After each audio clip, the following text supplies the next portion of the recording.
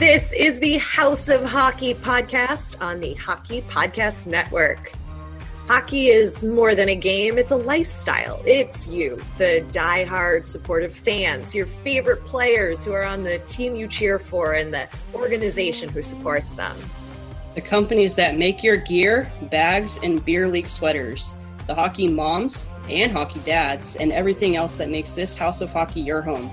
Come on in. I'm Breezy. And I'm Ray Ray. And this is our house.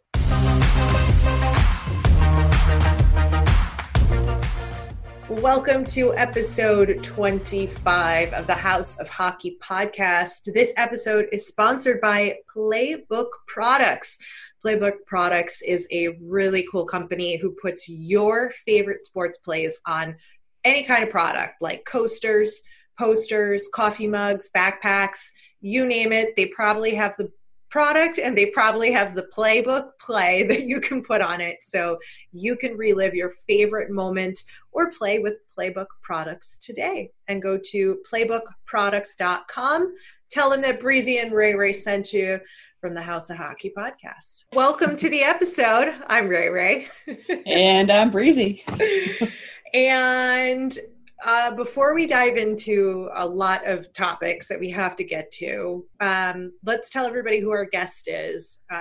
Isha Jerome, who is the co-founder of the Hockey Podcast Network, and he's also the host of the Soda Pod, which is all things, as you guessed it, Minnesota Wild talk. So we had him on to talk about both the Minnesota Wild season, running the network, how our Hockey Podcast Network got started, and Canucks as well, because he's from Vancouver. Yeah, and we talked a little bit too about, because you mentioned that he is the co-founder of the network. His business partner is Dylan, and we found out how Isha and Dylan had met. It's very interesting. I had no idea that you'll hear all about it. But anyway, so we talked to Isha about all things Minnesota, Canucks, the riot that was going on in Vancouver. Many. He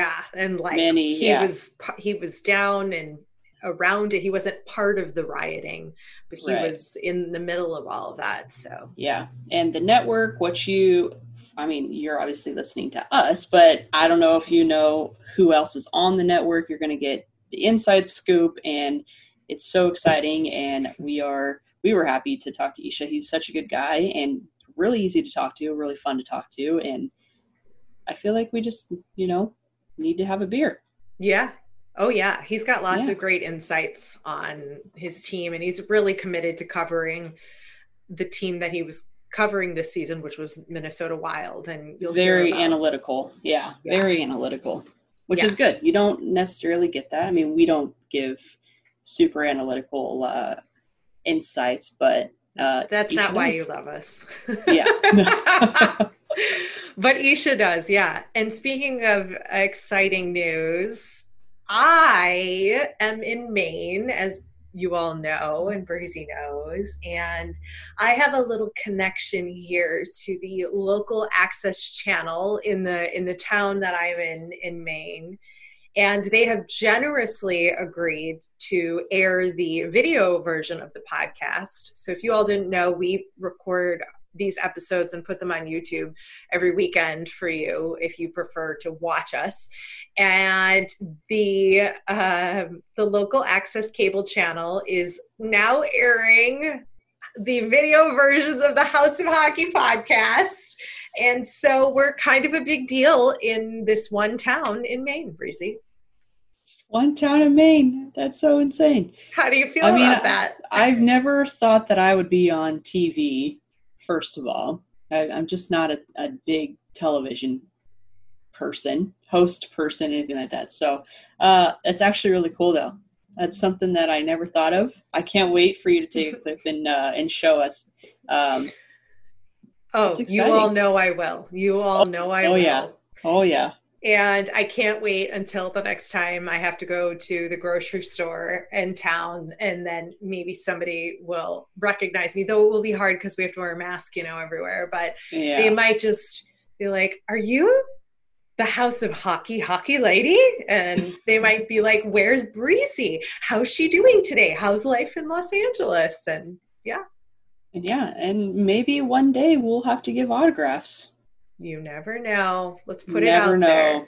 We'll Yep. be interviewing the Beebs. We'll be interviewing Miss Underwood Harriet. Fisher. Yeah, and we'll be giving out autographs. We'll be being interviewed in in-game arenas by our in-game arena hosts friends that we're making along the way. That's coming up on another episode. But yeah, we're big time, Breezy. We're gonna be big time. I like it. Not Big as time rush. analytical, but big time. That's okay. Maybe we'll get analytical about some. I don't know. We go on tangents. Sometimes we can get a little analytical. Yeah, but like when it's necessary. Yeah, exactly. You know, when it's necessary. Right. Speaking of big time rushes and big time hits, I would like to get your thoughts on Richie's hit in the Bruins Lightning game that happened a couple of days ago. His 5 minute, he got what, a 5 minute major for that? Yep, he got a 5-minute major for it. I'm not going to hold back. I hate the guy. I've never liked Nick Ritchie. When he played on the Ducks, I hated the kid because, obvious reason, he's a Duck. But his face just irritates me. Not because of, like, his looks, but just his face irritates me. And the fact of, like, I feel like the kid thinks he can do anything he wants, and, like, it's just whatever. And so, perfect example was he did the hit yesterday. Well, the other day, right. The other day. So he did the hit, and he was kind of acting like nothing was wrong. Like, it wasn't anything bad. And I was just like, what is wrong with this kid? This is the issue that the NHL is having, especially when, that was a dirty hit. That should not have even happened. And he only got a 5-minute major for it as of right now it's only the next day. You guys are hearing this a couple days later. Mm-hmm. There's no talks on any kind of suspensions or fines or anything like that. But if it was a Tom Wilson hit, he'd be out for 3 games. Oh, yeah. And I think that Nick Ritchie is a dirtier player than Tom Wilson. And I think Tom Wilson has dirty plays, and I think he doesn't have dirty plays. He has hockey plays.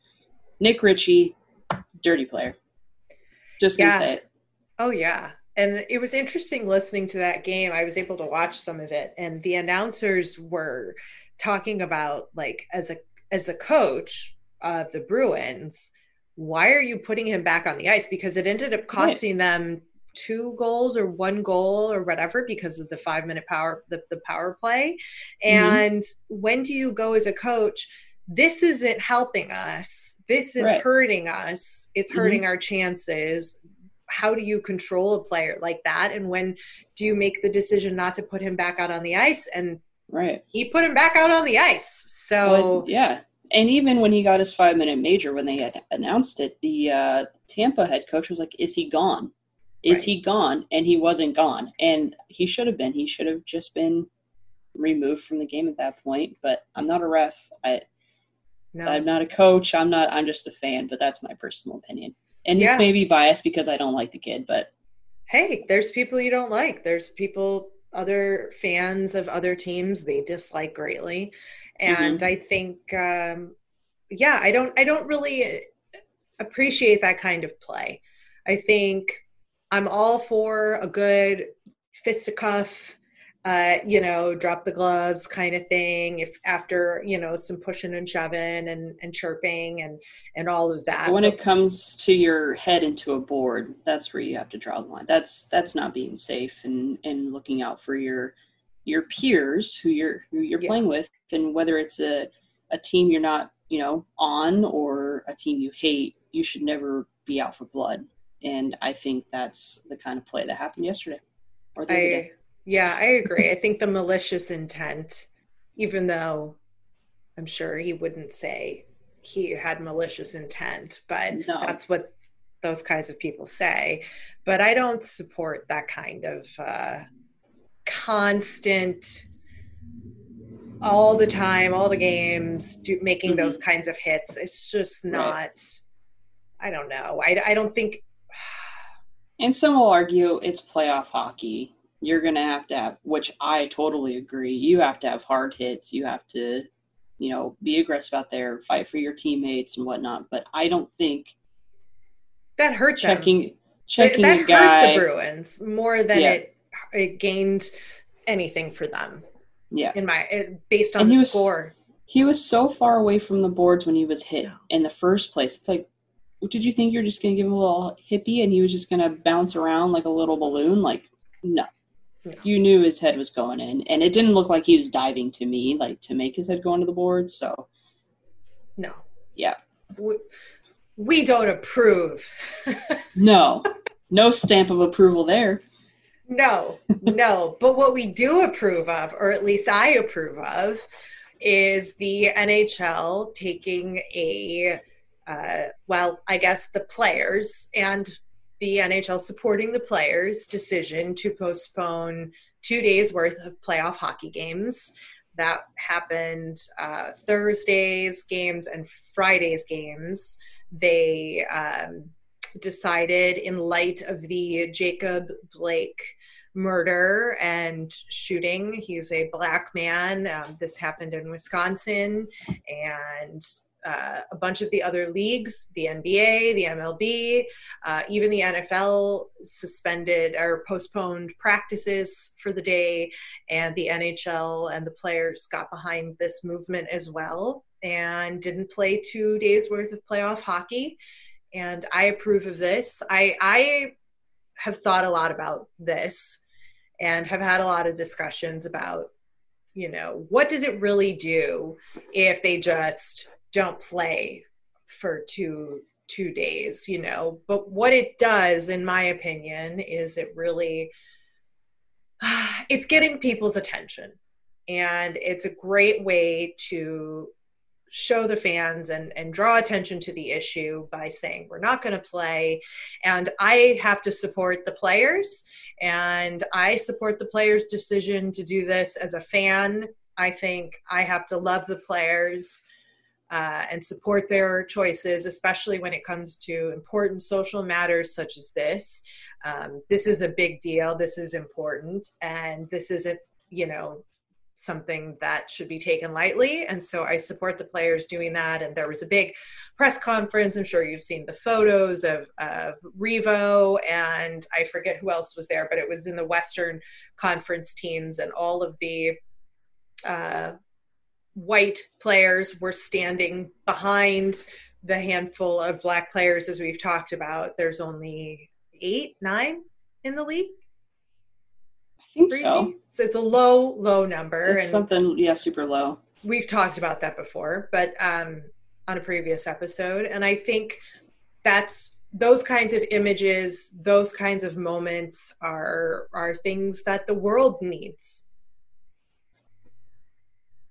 Yeah, I think that, doing what they did, they're showing their support for their teammates and their peers, and I think that's what you need to do. And like you said, by not playing, it's bringing light to a situation that may not be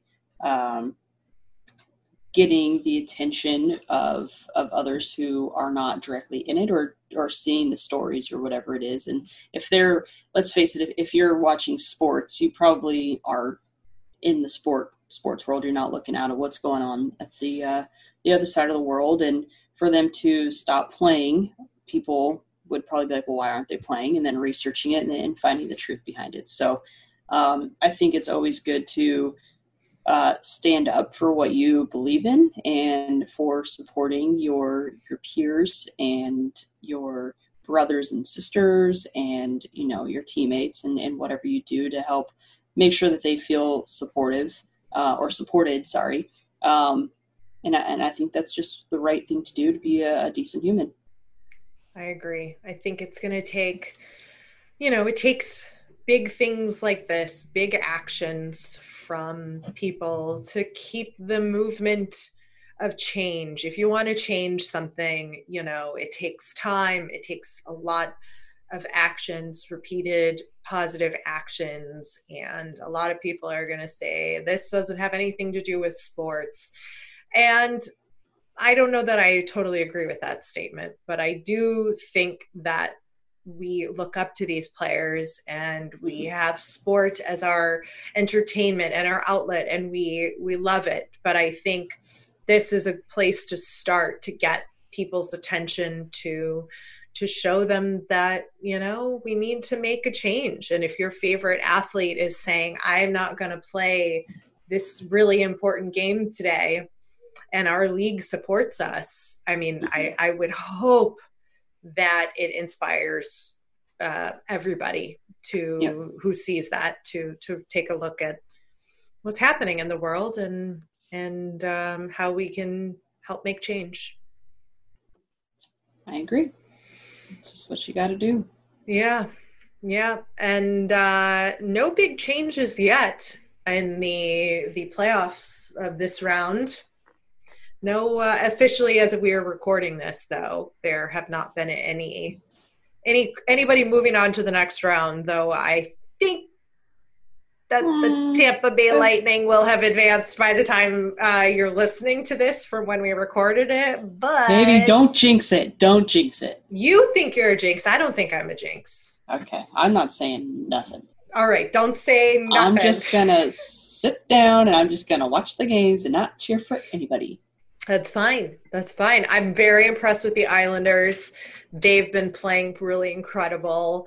The Golden Knights, of course, just playing that great game of hockey. And I think you guys will be very interested to hear from Isha, the guest this week, talk about this series and his opinion on his hometown team, the Canucks, and hear what he has to say about this series. I think you'll appreciate that opinion from him. I agree. And like we said before, Isha gives pretty good insights on things, and he gets pretty deep into the Canucks world and the Wild world. Even though the Wild aren't in the playoffs anymore, Canucks are still kicking as of when we're recording this. Not going to say anything else other than that. No jinxies. But I think no jinxies. But yeah, I think I really enjoyed talking to Isha, and I think that we got some really good info out of him. And yeah, I'm excited for everyone else to hear it. This is the part of the podcast where we let you, yes, you, hockey fans, take the mic and tell your story of interacting with an NHL player, past or present. Hi, my name is Kendall Andros, and my story is about Ryan Kesler from the Anaheim Ducks. I met Ryan Kesler at the Fan Fair in 2018. Nope, I'm lying. Sorry, 2016. And I was pregnant. And went up, got my jersey signed by him, and we were chatting, and he asked when I was due. And I told him we were due in March and that we were naming the baby Kesler after him. So fast forward a year later, it was right after he had his hip surgery, and he was doing signatures and everything, but he was standing there, and they told us all as we were in line to just hand them your item, let them sign it, and you can take a picture while they're signing it. You weren't supposed to stop and take pictures with them, and just to try to keep the lines moving. And so I got up there, and I had my son, Kesler, with me, and I walked up to him and asked him I didn't know if he remembered me, and I told him that we were pregnant the year before when we met, and I told him we were naming him Kesler, and he was so excited and completely humbled and just really, really awesome. And he stopped the entire line and took my son and stopped and got pictures with him, and it was just really cool for him to stop and do that, even though he wasn't supposed to, he did. And so I have these amazing pictures of my son with the hockey player we named him after.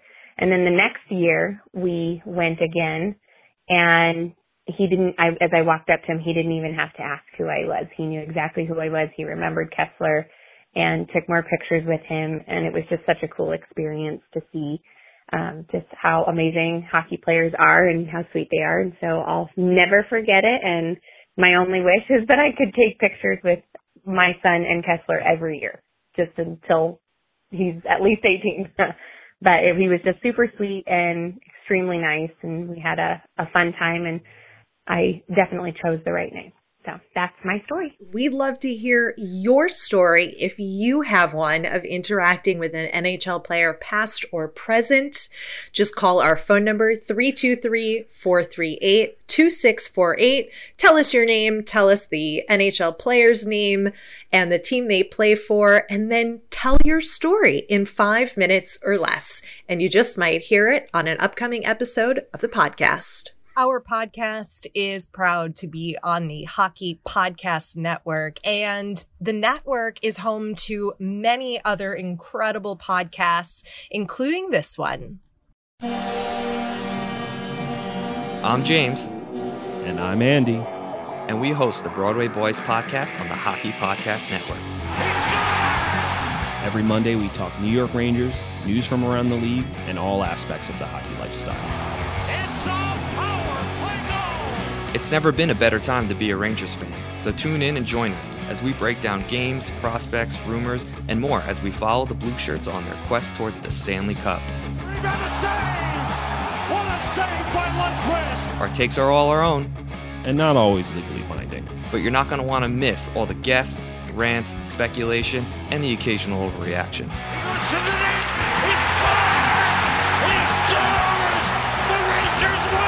Be sure to follow us on Twitter at Broadway Boys Pod and catch new episodes every Monday morning on Apple Podcasts, Google Podcasts, Spotify, SoundCloud, and more. And this one will last a lifetime! So what are you waiting for? Subscribe, follow, and listen to the Broadway Boys Podcast today, and be sure to check out all the exciting content on the Hockey Podcast Network. Oh, baby! Welcome to the house, Isha Jerome, co-founder of the Hockey Podcast Network and host of the Soda Pod, all about the Minnesota Wild. Hey, thanks for having me. I'm really excited to be here. Welcome, boss. Yeah. Hardly. I'm one of the people here. I also produce a podcast. And Breezy, I know you'll love this. It's just as much about the Minnesota Wild as it is about beer. So there you go. Oh, okay. Yeah, it's a fun one. My co-host calls himself the State of Hoppy, and he's the expert on the show. Ooh, I like that. What's like the best beer in Minnesota? There's so many. Right now, he swears by the peanut butter porter from Waconia Brewing, and we actually had them on the show a few weeks back. Huge hockey guys, and also just their master brewer is just unbelievable. But I'd say that the beer scene in the state of Minnesota rivals that of British Columbia up here in Canada, Portland in the States, and even California. Like, it is unreal. Oh, I've never even been to Minnesota. I got to go. And I love peanut butter. Peanut butter is my favorite. Breeze, we just need to bring you on so you and the State of Hoppy can just talk about craft beer for an hour, and Rachel and I can just sit back and listen. Yeah. Exactly. We could just drink the beer. Yeah, we could just drink the beer while you talk about it. There you go. Isha, tell everybody where physically are you, and then tell everybody the team situation of what podcast you host and then what team you follow personally. Just set the slate here so people listening have an understanding. Yeah. I live in Vancouver Island, so as west as you can get in Canada, the Hawaii of Canada, I like to say, because you can surf here and there's barely any snow. Though it rains like crazy because we're literally a rainforest. A fun fact to any of those nerds listening, much like myself, Return of the Jedi was actually filmed on Vancouver Island. The planet Endor literally was my backyard. So there you go. Vancouver Island, wow. Beautiful spot. So it should be called Victoria Island because Victoria is the biggest city on the island and it's the capital of BC. But Vancouver, much like Toronto, out in Ontario, likes to be like the center of BC, even though they're the South Mainland. But anyways, as a result, grew up northern BC and on Vancouver Island. The team I primarily follow and that I say is that I bleed blue and green because I love the Vancouver Canucks. Always have and always will. But since covering the Minnesota Wild here on the Hockey Podcast Network, I literally have gone all in on this team, both as like someone who can remain like analytical and really dig into them and analyze them, but also as a fan. And I attribute that first and foremost to the market, and I'll get into that in a little bit here. But to be honest, and to you two and to everybody listening, I watched 2 Vancouver Canucks games all season prior to the qualifiers, and one of them was a 7-2 loss to the Rangers. So I went all in on Minnesota. I watched all their I didn't miss a preseason game. I watched every single one of their games so that, if I'm going to cover this team out of market, I have to at least, know my stuff. And, maybe not historically, but at least, in the present. And, I think I did a good job of that because I ended up just loving the team. And they weren't the most exciting team, but there were storylines throughout the season. Their coach, Bruce Boudreau, is one of the most animated coaches. And if anything, he was the star of the team more so than any of the players this year. And, of course, with Billy Guerin coming in as the general manager from Pittsburgh, former player, he's one of the most candid coaches out there. So it was just a lot of fun just to hear him speak post-game and stuff. So it's been so much fun covering the Wild. And I absolutely one of the best hockey markets, not only in the United States, but in, the entire nation, in my opinion. You're totally biased. I'm not. I'm a Vancouver person. I'm supposed to hate the Wild. Back in, 2003, 2004, when Wes Walz just scored his first 5 goals ever in a series and destroyed the West Coast Express. No bias whatsoever. I appreciate the dedication. I mean, to go from not really knowing much about the team to going all in, I mean, that alone should make you want to listen to the Soda Pods. So there you go. Sprinkle in a little beer talk, some good guests. Try to do the best that I can while also managing a network. And last year I was also going to school and working full time, and I was in a long distance relationship that was an hour away. So it was a busy year to say the least. Jeez, wow, that's a lot. Talk about how the Hockey Podcast Network started.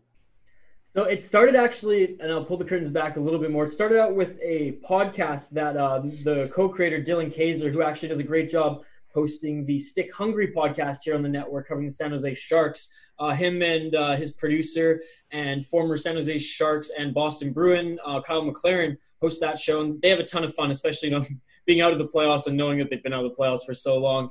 They have a lot of fun on that show. So Dylan and I, we've been friends since we were kids. We were in grade 7 together, went through high school together, but really bonded over playing ball hockey together. Street hockey is what it's called down south. We'd play ball hockey, especially in Vancouver Island when there's no snow. You can't go skate on your local pond. You go to your local box lacrosse court and you play ball hockey. So Wait, your local what across? Box lacrosse. So we play real lacrosse up here in Canada. None of that field stuff. But anyways. Wait, what's box lacrosse? It's basically it's lacrosse in a hockey rink with cement on the ground. So you can use the boards. You can use the boards. Yeah. Okay, got it. Sorry, I was I don't know what I don't know what that is. So basically, Hockey Troll's going to listen. Yeah, Hockey Troll's going to listen to this and roll his eyes at me because he's a field guy and we've gone at it before. But anyways. Okay, go ahead. Sorry. No worries. So Dylan and I bonded over just playing hockey in various leagues and being friends in high school and whatnot. And it wasn't until after high school, a few years where we reconnected, grew up listening to our local AM radio, a sports talk radio. Everyone involved in that radio station, we just fell in love with as kids, and they continue to stay there. The core, even to this day, some of the core members are still there. And it came to a point where Dylan and I, we turn on the radio and be like, man, every topic in their show we covered. Just talk, shooting the breeze over beers, or in this case, road tripping to this camping spot. And we were like, man, this was about in 2015. We were like, we should do a podcast. This was before everyone and their dog was doing a podcast, which I'm grateful for now on the network. So many people to choose from and work with. But back then there wasn't a lot, and there was maybe 1 or 2 in the Vancouver market.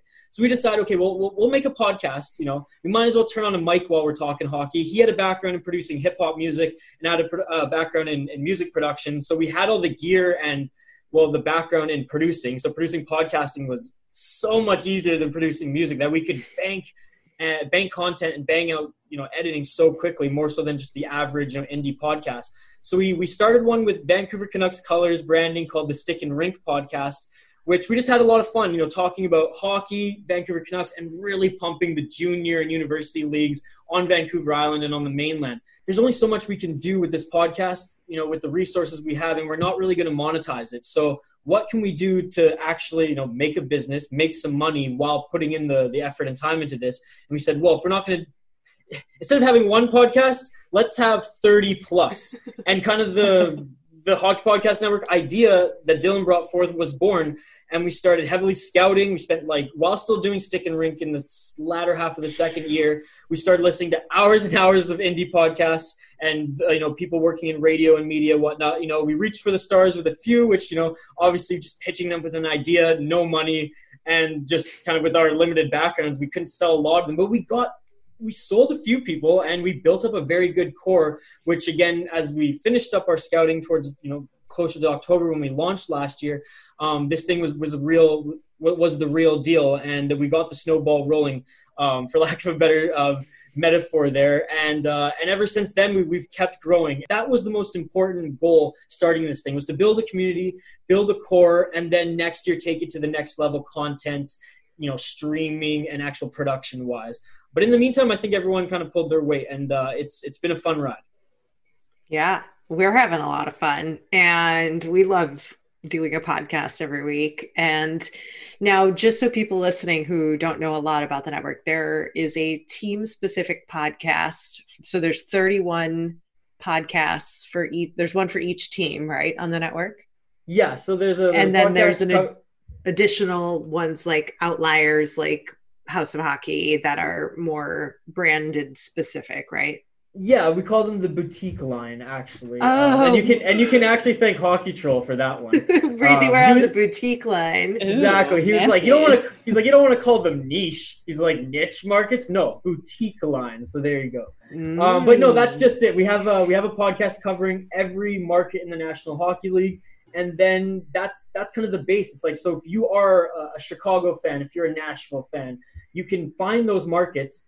If you want to veer in, say you like some of the other hosts that you hear appear on the podcast you like, and you want to veer off and check them out, you can do that as well. And then we're slowly starting to fill every sector of the hockey landscape, be it, lifestyle, be it hockey fights, be it, we have a music-based one that we just launched, the Bar Down Breakdown, where it's kind of, New York Islanders based, but very much punk rock based. And they get their guests to come and talk about the teams that they love, the players they love. One of their last guests just, went off about Ron Hextall and his days playing, the psycho goaltender he was for the Philadelphia Flyers. So that's been pretty cool. Obviously, Terry Ryan, one of the best storytellers in all of hockey. If you are a hockey fan of one particular market, you'll find that on the network. And if you want more, not just team specific, you can find that. Actually, I guess it won't be tomorrow when this podcast launches, but go back and listen. On August 28th, the Friday, we launched the European-based podcast show,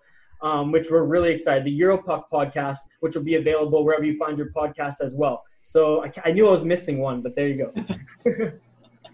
Yeah. Well, it's cool too, because I feel like so many people are so drawn, like hockey fans are so drawn to one podcast in particular, which we don't need to promote here because everyone knows what I'm talking about.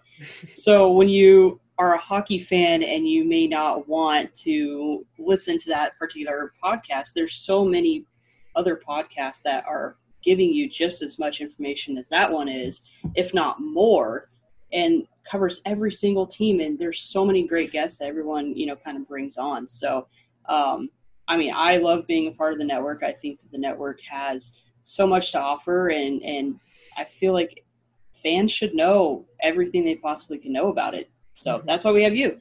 So I brought you on.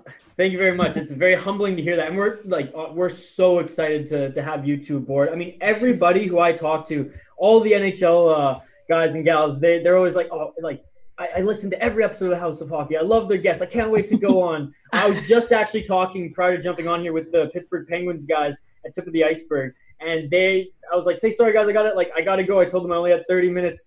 And they had one more question. I dragged it on a little bit because I'm verbose, if you haven't heard already. And they were just like, so why, what do you got going on after this? I'm like, I'm jumping on the House of Hockey podcast. They're like, we love them. They're awesome. Listen to them all the time.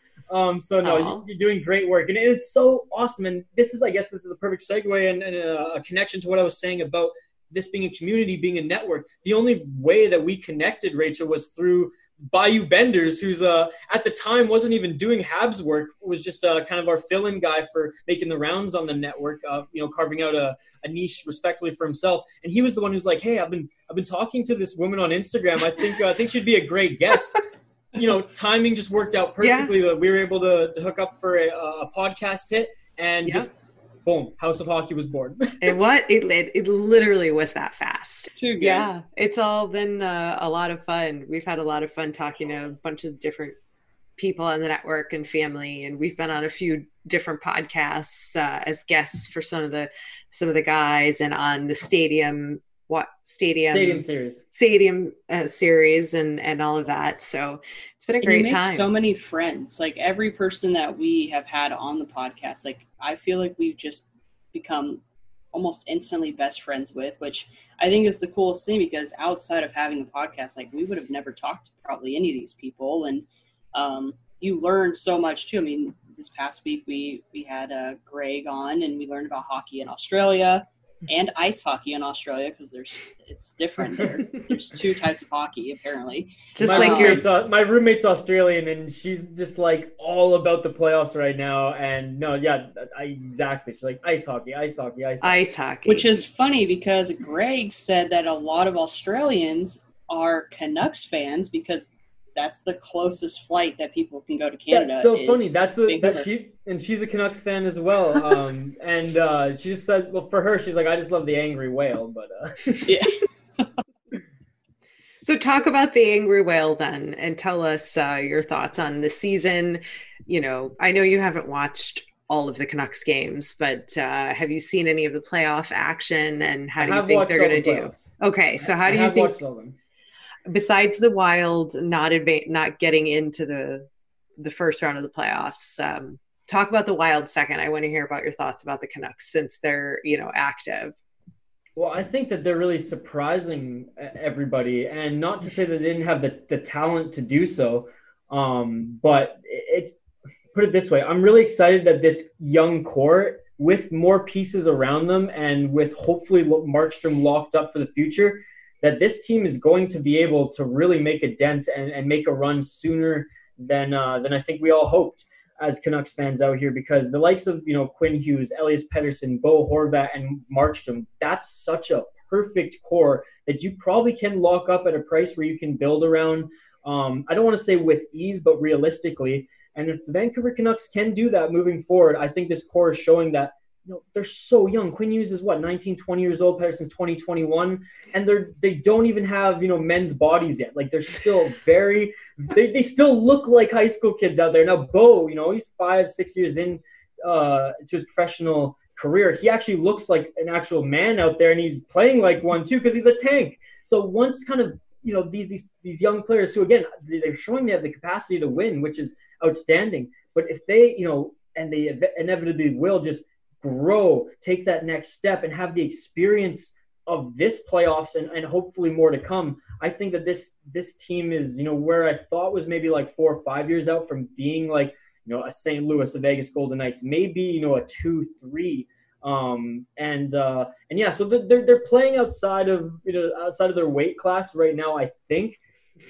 The St. Louis Blues, they were a good matchup with. They didn't shut down Quinn Hughes, who was able to dominate the line and actually create play, especially on the power play. And let's be honest, the St. Louis Blues, though still the reigning champs, though still, a contender, they weren't the same team as they were last year. Mm-hmm. And, they were banged up. They didn't have Tarasenko. Jordan Binnington was not playing well. Mm-hmm. And I think the decision to start him in that last game was horrible as well, seeing if Jake Allen was actually, making some great saves and putting up some wins. So I don't want to say that, the Canucks had it easy in that series, but it was definitely a winnable one, in hindsight. With the Vegas Golden Knights, they got absolutely embarrassed in game one, and they got absolutely embarrassed in the second period of game two. So Vegas, I'm not going to sit here and pretend that they're, the Canucks are a better team and all argue certain points that, could make a case for them to win. No, the Canucks have no business winning this series, but if they do, because purely on their talent and on the backs of Jacob Markstrom, who hands down has been their best player in this series, because he's saving 40-plus shots every night. I'm sorry, they don't win any games in the St. Louis or Minnesota series without Jacob Markstrom playing as well as he did. I think that if Vancouver could somehow, their offense, be perfect and Jacob Markstrom lift them over the Vegas Golden Knights, they can beat the rest of the West. They can beat Colorado. They can beat Dallas, because in my opinion, Vegas is the best team in the West. And if the Canucks can get past them, well, they have the ability and probably the confidence to get past anyone else in the West, but they have no business being there. If you look at them on paper, what it does show though, and I think it shows not only Canucks fans but the entire hockey sphere, is Jacob Markstrom and Dylan. The co-creator of the Hockey Podcast Network, he will die on this sword. Jacob Markstrom is a top 5 goaltender in the National Hockey League, and it is. Can I swear on this podcast? I can swear on this podcast, right? It is fucking showing it right now in the playoffs. Holy. So there you go. There's my little, Canucks fandom spiel. And everyone on the Soda Pod right now, because I've kind of like bit my tongue all year and just talked Wild and pretty much pretended that I was a Wild fan. A lot of people actually didn't even know I was Canadian for the longest time, for like the first 20, 30 episodes. Now my like true colors are coming out because, the Wild, I told them I'm pumping the brakes on them right now until like news starts coming out again. A few fans have been like, geez, like what is this, a Canucks podcast, man? Like bring in some more Wild guests or something. So but anyways, that's kind of my thoughts right now. I think Quinn Hughes, though, in my opinion, is the best skater since Dennis Savard. And that's another point that when I was watching this kid prior to his draft year play at Michigan, Dylan and I, and this was actually in the early rumblings of talking about Hockey Podcast Network, we knew the Vancouver Canucks in that draft were going to take a defender. So we were just watching film on all the defenders, preparing for a radio show. I think it was a Saturday night. Our radio shows were Sunday. And as soon as we saw this kid skate, we both were lifted from our seat. We're like, oh my God. Like, I've never seen it. And, junior players can rip it up, in junior B and in the CHL against, lesser competition, especially like the better CHL teams like the Portlands, and whatnot. They can really make some other junior teams look silly out there. But this kid at the university level and on the international stage was making elite prospects and professional players look silly. And Dylan said it. He's like, that guy looks like Dennis Savard out there. And though Dennis Savard is a forward, I'd say that the way he carves and spins, Rachel, like, don't you see that comparison? Yeah, sure. Totally. Yeah. Well, it's funny because yes, he's very talented and it's exciting to watch. I mean, I can't really remember watching Savard play. Well, me neither, but I went back and watched some of his film. Okay, just saying. It's not like real fresh in my mind. I would have to go back and watch some tape, but it is exciting. He does have the talent. And I was just trying to look up, because I can't remember the name of the award he's nominated for. Oh, the Calder. The Calder, thank you. And I also mix up all those awards for which goes to which person. But anyway... 3 years in a row, the Vancouver Canucks have had prospects nominated for this award because Brock Besser was nominated, Elias Pettersson won, which, by the way, Jordan Binnington was salty about. Get out of here, Binnington. Of course he was. A Stanley Cup wasn't enough for his ego. Yeah, let's go. Yeah. Whatever. And then, get out of here. And then Quinn Hughes this year, who, is neck and neck with Cale Makar. You can make a case for either of them. Yeah, what about Kubalik? Everybody's like, no, not Kubalik. Even though after that playoff performance, whew, I know. But Quinn Hughes, I think Quinn Hughes is probably going to get it. Well, put it this way. His first year at 20 years old, and he's the best defender who's ever skated for the Vancouver Canucks in history. That's incredible. And he scored how many goals this season? I think he was just under point per game. So he was like a 50-point player. I'll get it up right away. The points. That's right. The points. Yeah. He's got a lot for a defenseman. So. Well, and he can shoot too. Like, he doesn't have a muffin of a shot like that. Actually, like when he finds the lane, it can go through, because Troy Stetcher, who's another smaller defender who played for University of North Dakota, actually won a championship with Brock Besser, funny enough, in the NCAA. He loves finding the lanes and he's good at getting pucks through, but he does not have a hard shot. Whereas you look at Quinn Hughes, kind of does the same thing and it gets through. He had 8 goals and 45 assists for 53 points in 68 games in his rookie season. That's a lot. He was 4th in scoring for the Vancouver Canucks, which is crazy. That is pretty crazy. I would rather see him get it than anybody on the Avs. Yeah. Yeah, me too. Well, it's kind of cool because when I took a trip to Toronto this past year, I was at the training facility that actually Quinn Hughes and Jack would play at. And I had a conversation with his mom, Ellen, when I was there. It was a quick little 5-minute conversation with Ellen because Jack was playing his debut against the Maple Leafs, the first and only game I've ever been to for the Maple Leafs. And to see the facility that these guys are playing in and practicing in, I mean, it's where they host the summer camp. It's called BTNL over in I don't remember what place. It's in Toronto, that general area. But to know that, you know, Quinn and Jack and even Luke, they're all practicing and training, and they have been for so long. And when I was there doing the photo shoots for 3 days, I think it was, the kids that they have training in this facility that these pros are playing in, there's so many kids that are going to be coming out of this that are going to be just as good as Quinn. And for me, I feel like Quinn is going to be a number one defenseman, just like a Duncan Keith or a Drew Doughty. And I think it's going to happen sooner than a lot of people think. I think he is. Like, he honestly, like, yeah, he makes a little bit of mistakes, and you can see, like, in this Vegas series, I mean, in game one, he was so down that, like, even Travis Green, the coach, had to go to him and say, like, it's okay. Like, we're all getting shit on here. It's not just you, kid. Yeah. Like, they planned against you. You know, be proud of that the whole team strategy was to take away you moving the puck at the line.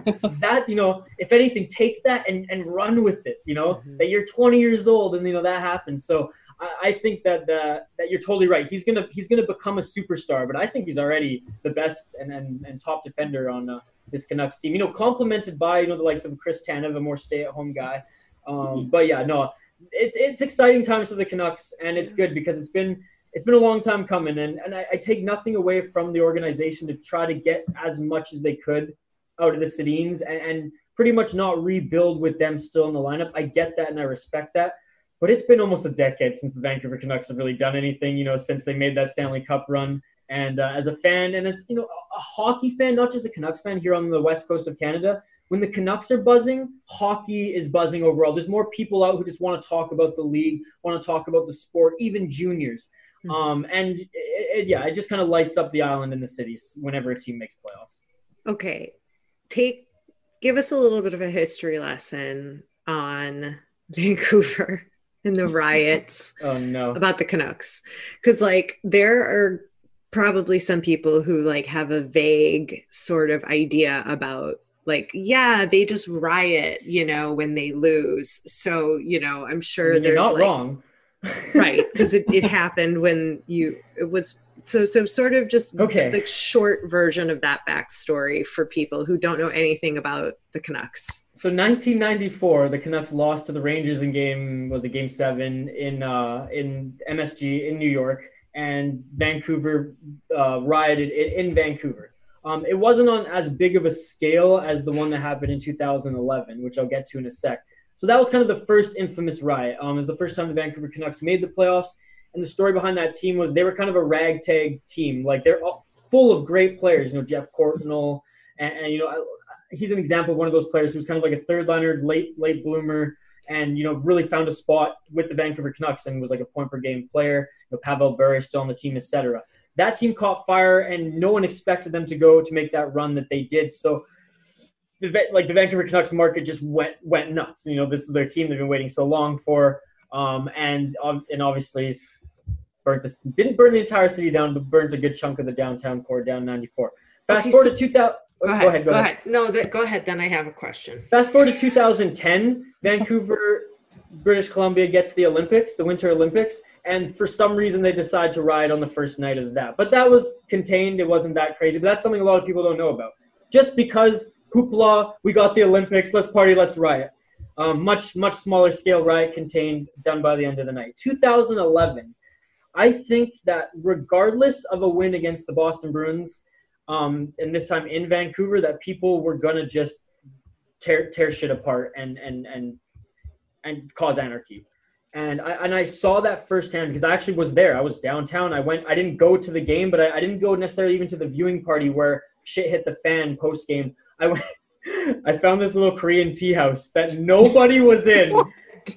Got them to serve us a couple beers and just told them to put the game on. I was like, "Can you put the game on?" They're like, "What game?" I'm like, the fucking Game 7, Vancouver Canucks and Boston Bruins. Put it on the TV, let's go. And they did. And so we actually got to watch the game in actually somewhat of a peaceful area, not just crowded neck to neck, which was okay. The game did not go well, obviously, and we left, I think it was like 5 minutes left, and started walking around downtown, a group of friends and I, and it was so weird. And this is how mob mentality is such an interesting like case study, is that it went from people, strangers on the street crying, hugging, we'll get them next year, screw the Bruins, it's okay. They did the best that they could do. We still love Luongo, to one asshole lighting a cop car on fire, and it just went nuts. So I didn't see it per se, but I saw the smoke of it. And then people were jumping on cars. Then people were starting to breaking windows. And then we started to see more people just enter the downtown core who weren't there to begin with.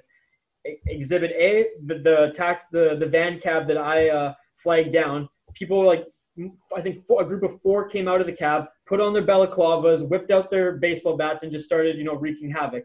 And so I look at the cab driver, and he's just in total like shock. He's like, "Where are you guys going?" We're like, "Horseshoe Bay, like the bay outside where the ferries are, so we can get back to Vancouver Island that night on the last ferry." And he's like, "Thank God, let's get out of here." And honestly, half an hour later, the city was shut down. The downtown core was shut down. They closed the bridges, and the city messed up. They really did.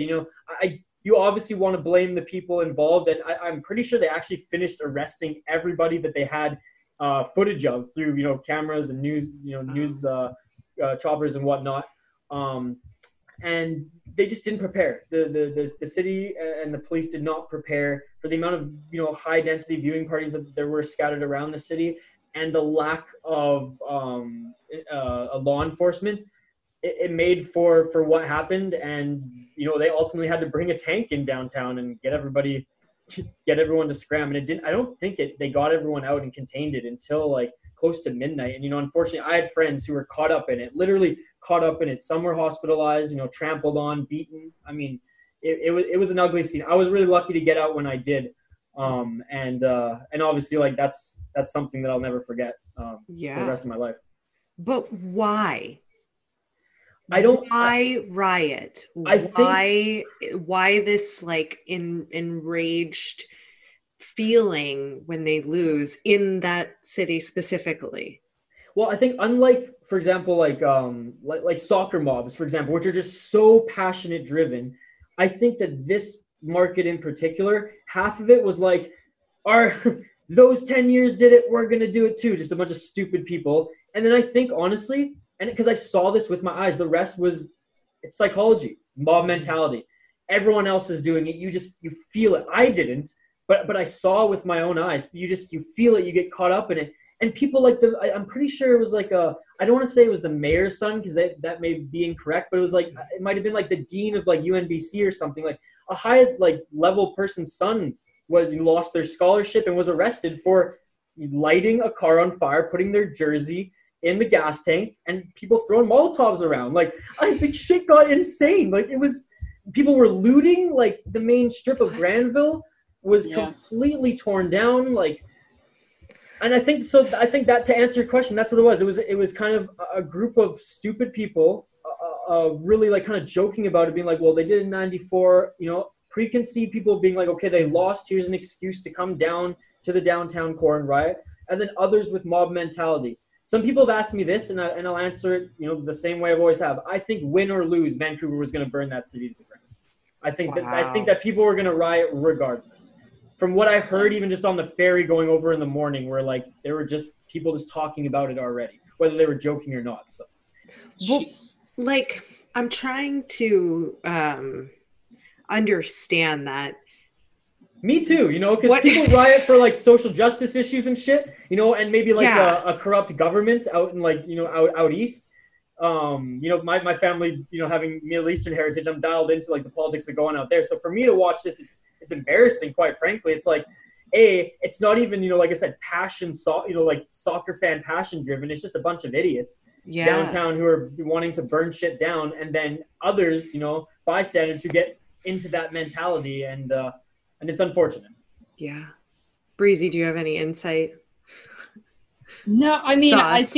I think in general, like, hockey fans are passionate, but I think when it came down to rioting like that, like, it goes beyond being passionate. It just goes to just being stupid. And I think too, and it's just my personal opinion, that like, if people see other people doing stuff and like no one's getting caught, like, I feel like it's just like, what are they, like the snowball effect, like a tumbleweed. Exactly. Basically, they're just like, oh, you just threw a rock or a brick over there? Yeah. And maybe if you've had a few drinks, like, oh yeah, I'm going to throw a brick in this window now. And then like, that's just what people can't be doing. And as human beings, like, we need to take awareness of everybody else and not destroy cities off of an emotion, especially, you know, as a hockey fan. I mean, we've all had our heartbreaks with our team losing, but to destroy and burn down a city because of being angry, win or lose, I think that's just kind of, I don't know, it puts almost like a bad taste in your mouth. But like, I visited Vancouver for my first time going to Canada. I went to Vancouver for my birthday, and I fell in love with the city. Northern Vancouver is my favorite place in Canada to go. It is absolutely beautiful, and that's kind of when I was like, gosh, like this arena is fairly small in my opinion. I think it's pretty small, and to think that entire city was just overtaken by Canucks fans who are so nice, even though they were chirping me in French because I was wearing a Kings jersey at the time. They were playing on my birthday. So, but yeah, it's crazy. And I'm just glad they've kind of moved on from that for now. And I hope nothing happens this year or fingers crossed 3 years from now. Yeah. But you know what's crazy? And the last thing I'll say about it's our local radio stations. I subscribe to TSN because Sportsnet came in and actually took the rights from TSN and then poached some of my favorite radio hosts. So though I respect everything those at 650 do, and I don't chirp them anymore, I'm a TSN loyal. But anyways, some of the TSN guys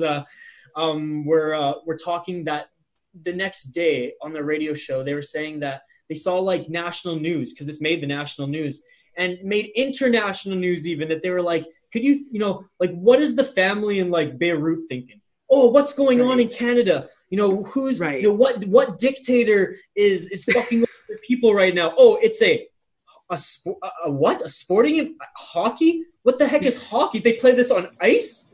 Like, that's that story that they talked about on the radio show. I was killing myself laughing. You know, just that, not because it was funny, just because that was the reaction. That was my emotional reaction to this, and being there and seeing, you know, friends and people I know, you know, like one girl I know got beaten up and has a metal plate in her jaw for the rest of her life now because trampled on in a riot over a hockey game. So I know we've kind of gone down a dark path here, but like, it's ridiculous. It's crazy.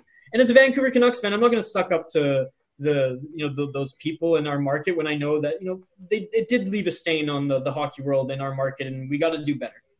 Yeah. And for anybody listening who has steered away from going to Vancouver for a hockey game, come to Vancouver Island instead. Go to Vancouver. I'm saying come to Vancouver like I live there. Go to Vancouver. It is a great place to visit. I've never been to the island, but I want to go. And I think that Canucks hockey should, you know, grow beyond maybe their history of the rioting. So yeah, that's my 2 cents. New generation, I think they will. I think a lot less of a physically angry generation, more just, you know, an angry Twitter, which, you know, we've talked enough shade on Canucks right now. We won't even get into Canucks Twitter because that's a whole other can of worms. Yeah. Plus, you got a young team. It's all nice. You got my boy Tyler Toffoli, the Cupcake Man. You cannot be. What a game he had the other night. Oh my! He comes back, scores a goal, gets some assist. Oh, that guy. He is my guy. Love it. I love it. Yeah.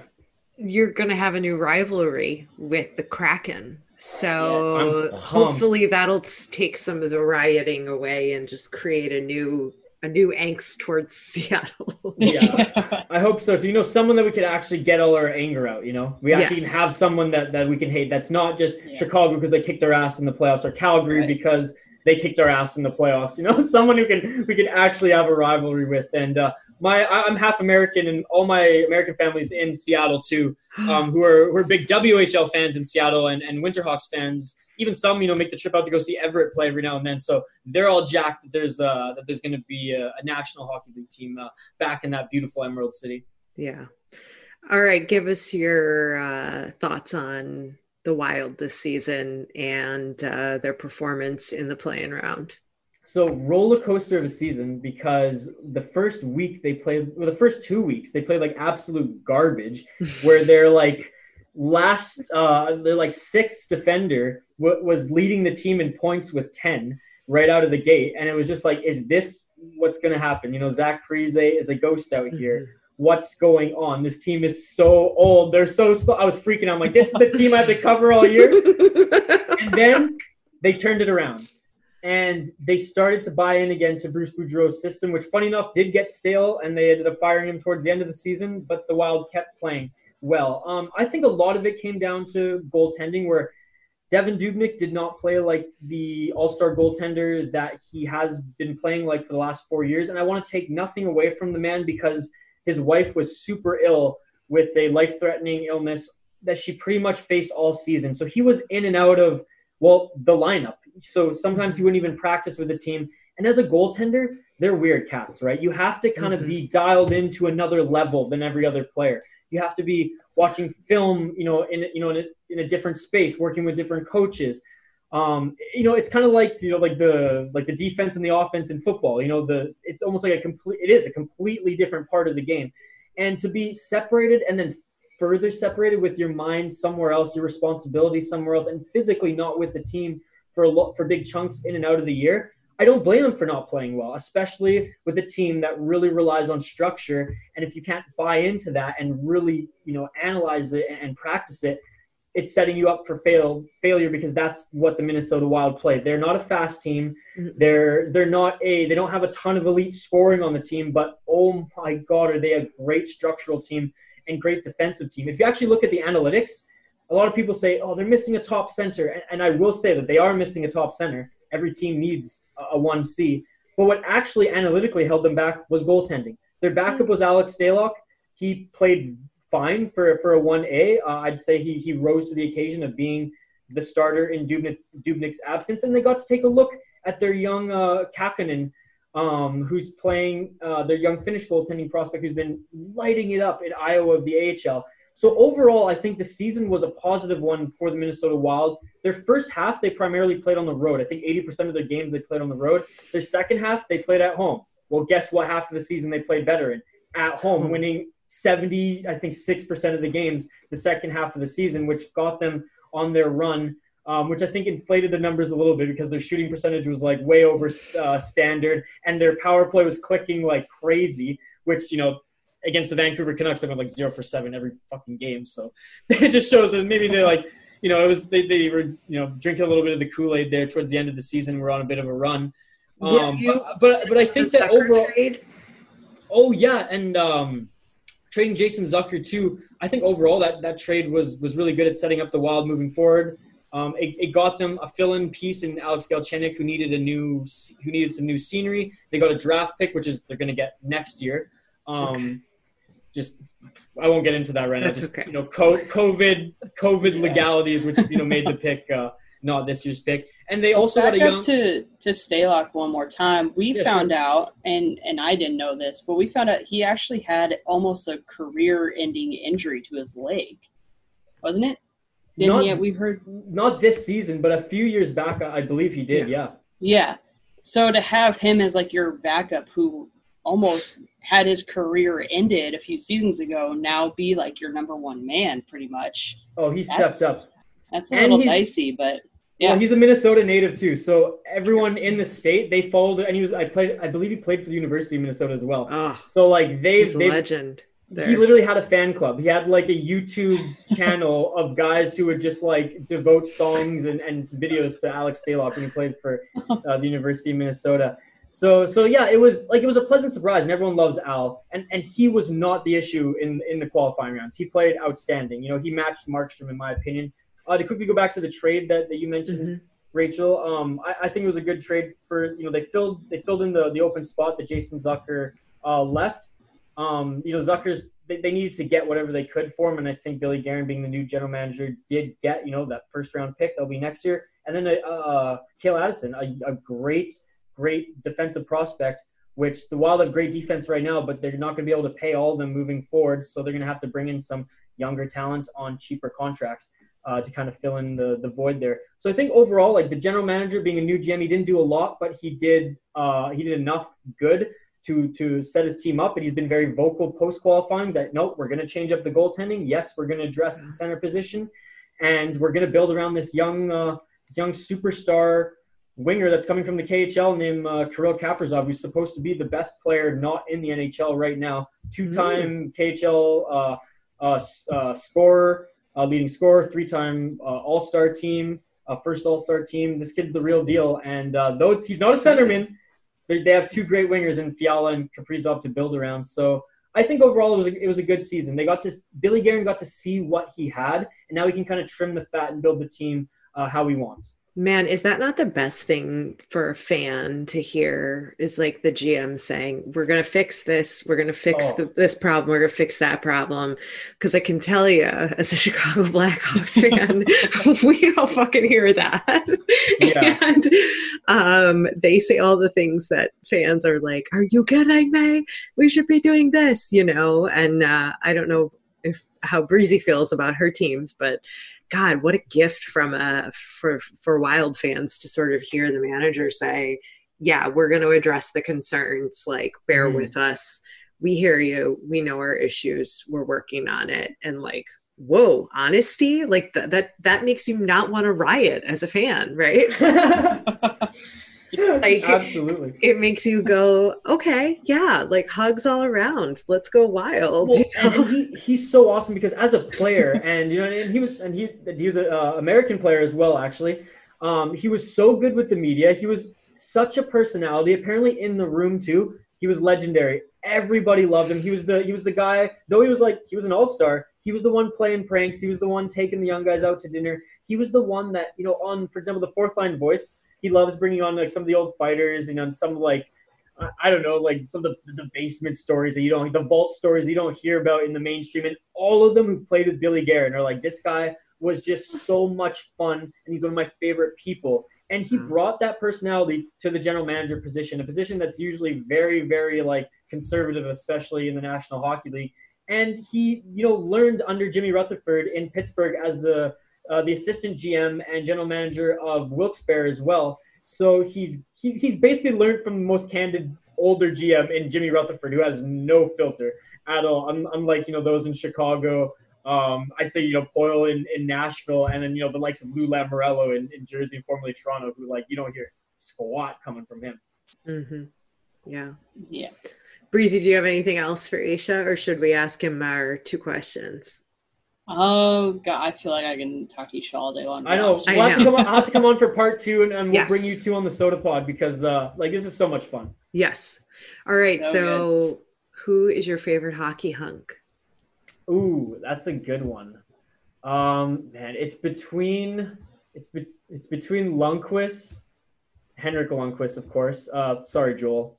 Lundqvist is definitely the better looking twin. Joel's probably like, me. Oh wait, Darn.